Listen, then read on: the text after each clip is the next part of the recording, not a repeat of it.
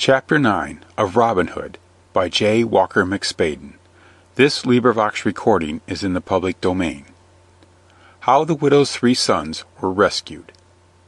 Now Robin Hood is to Nottingham gone, with a link a down and a down, and there he met with the proud sheriff, was walking along the town.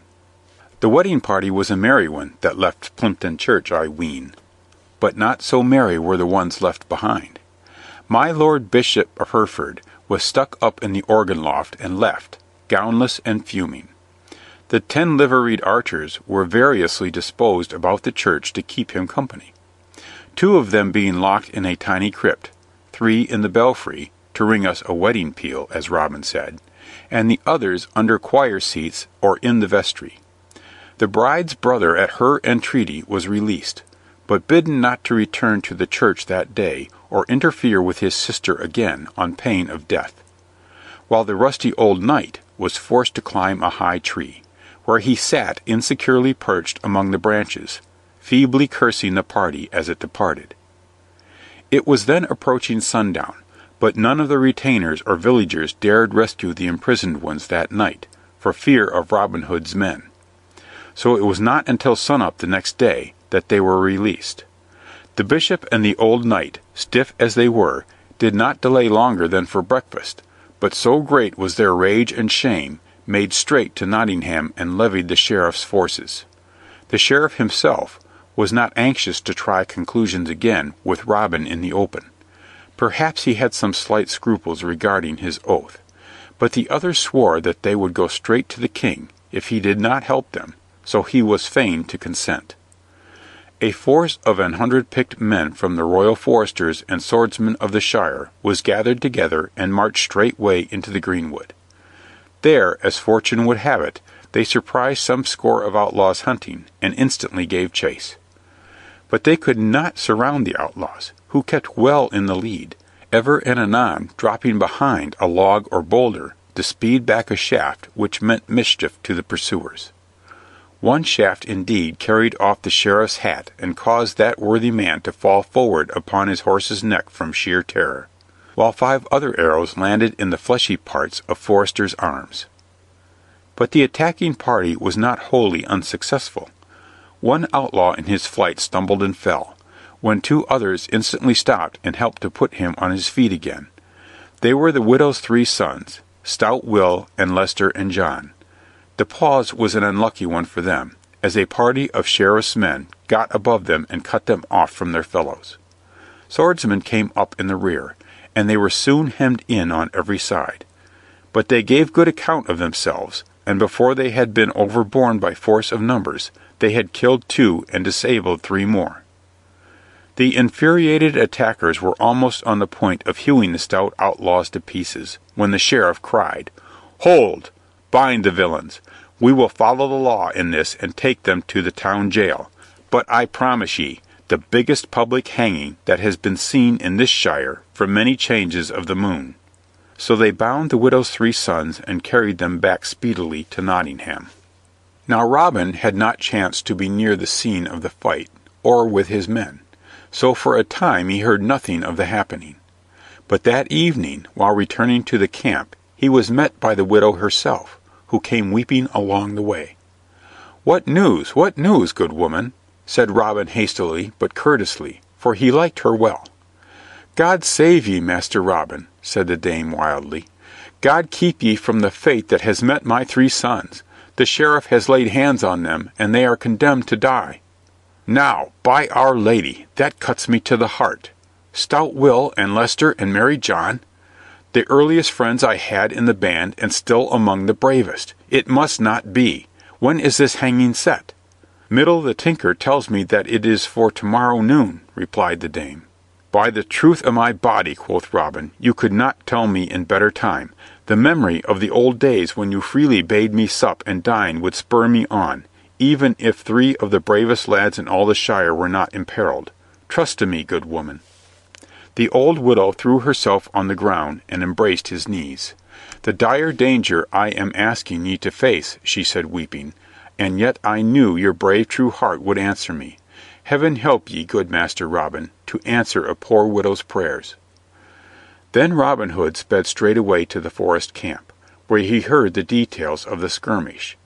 How that his men had been outnumbered 5 to 1, but got off safely, as they thought, until a count of their members had shown the loss of the widow's 3 sons.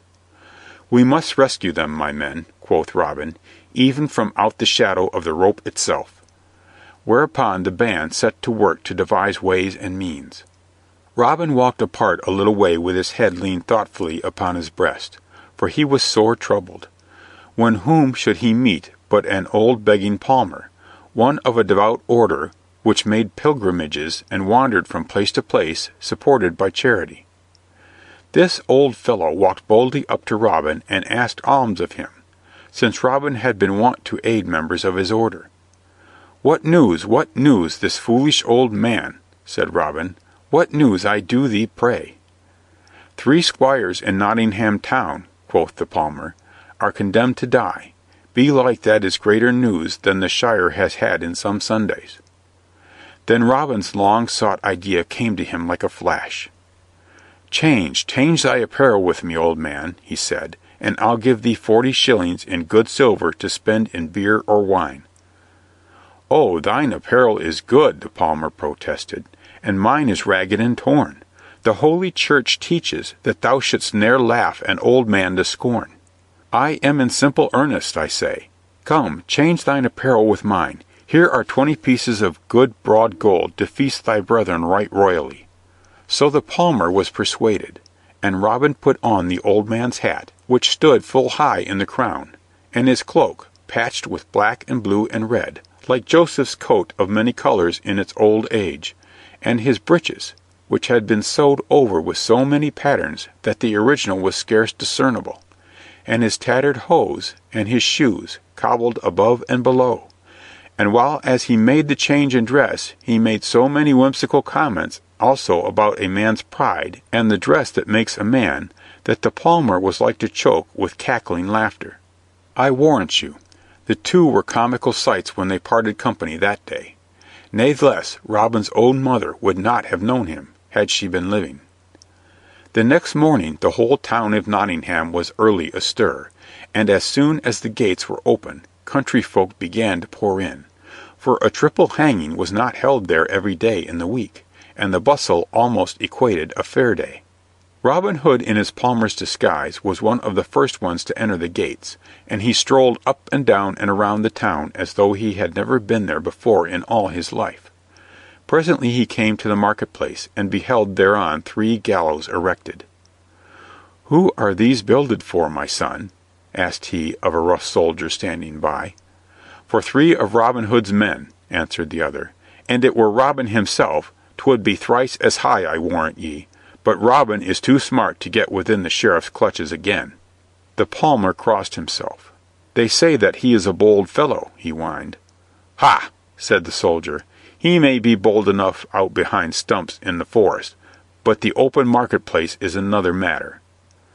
"Who is to hang these 3 poor wretches?" asked the palmer. "That hath the sheriff not decided. But here he comes now to answer his own questions." And the soldier came to stiff attention as the sheriff and his bodyguard stalked pompously up to inspect the gallows. "Oh, heaven save you, worshipful sheriff," said the palmer. "Heaven protect you. What will you give a silly old man today to be your hangman?" "Who are you, fellow?" asked the sheriff sharply. "Naught save a poor old palmer. But I can shrive their souls and hang their bodies most devoutly." "Very good," replied the other. "The fee today is 13 pence, and I will add thereunto some suits of clothing for that ragged back of yours." "God bless ye," said the palmer, and he went with the soldier to the jail to prepare his 3 men for execution. Just before the stroke of noon the doors of the prison opened, and the procession of the condemned came forth. Down through the long lines of packed people they walked to the market-place, the palmer in the lead, and the widow's 3 sons marching firmly erect between soldiers. At the gallows foot they halted. The palmer whispered to them, as though offering last words of consolation, and the 3 men, with arms bound tightly behind their backs, ascended the scaffold, followed by their confessor. Then Robin stepped to the edge of the scaffold, while the people grew still as death, for they desired to hear the last words uttered to the victims. But Robin's voice did not quaver forth, weakly as formerly, and his figure had stiffened bolt upright beneath the black robe that covered his rags. "Hark ye, proud Sheriff," he cried, "I was ne'er a hangman in all my life, nor do I now intend to begin that trade.